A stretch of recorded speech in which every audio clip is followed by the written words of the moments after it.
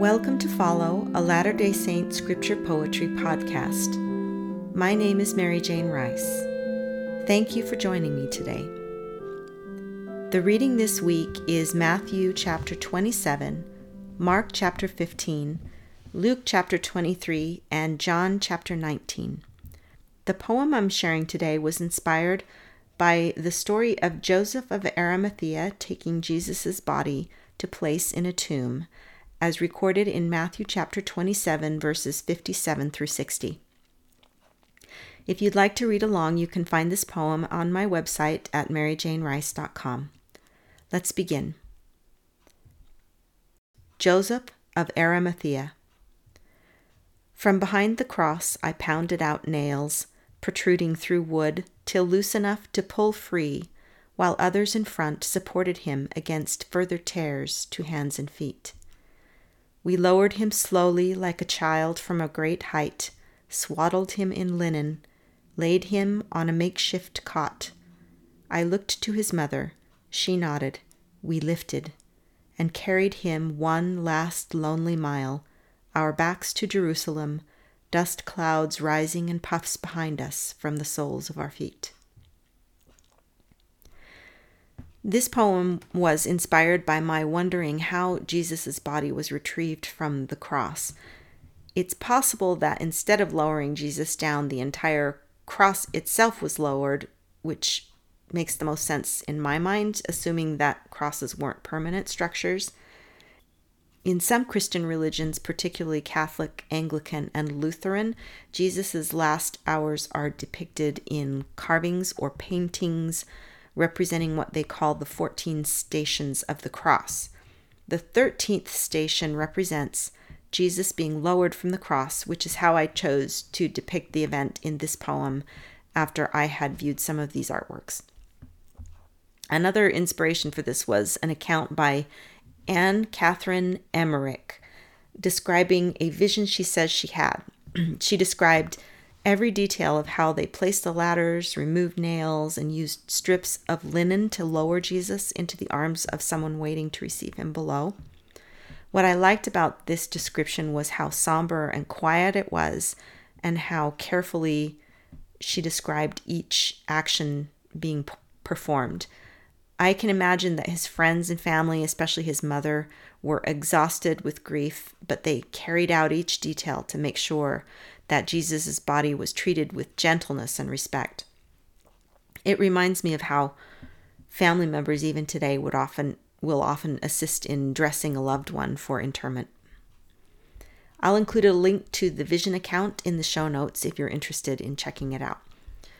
Another image I chose to consciously include was the puffs of dust rising from the soles of the disciples' feet. I drew this image from the concept described in Matthew chapter 10, verse 14, where Jesus instructs the apostles before he sends them on their missions. He says, "And whosoever shall not receive you nor hear your words, when ye depart out of that house or city, shake off the dust of your feet." I'm not exactly sure when, how, or why they might have done this. I assume it referred to an already known cultural practice that represents something like washing one's hands of responsibility for something or for somebody who had been warned. But in this case, I think the image works in naturally. Those who took Jesus' body were not consciously shaking off the dust of Jerusalem, but rather it was a natural consequence of the circumstances. And the later destruction of Jerusalem would also be a natural consequence of the decisions the leaders had made on behalf of the city. I think the image fits well with the somber mood that I was trying to convey. One thing to remember when reading poetry is that there is such a thing as poetic license.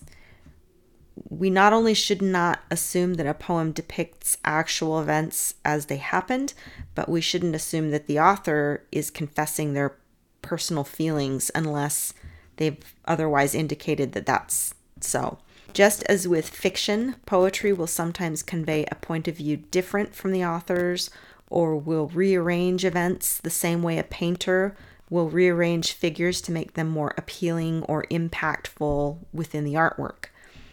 Something doesn't have to be 100% accurate to reality to still convey truth. And acknowledging such differences or inaccuracies doesn't destroy the value of a work. But I think they're fun to explore and talk about. Now I'll read the poem for you again. Joseph of Arimathea.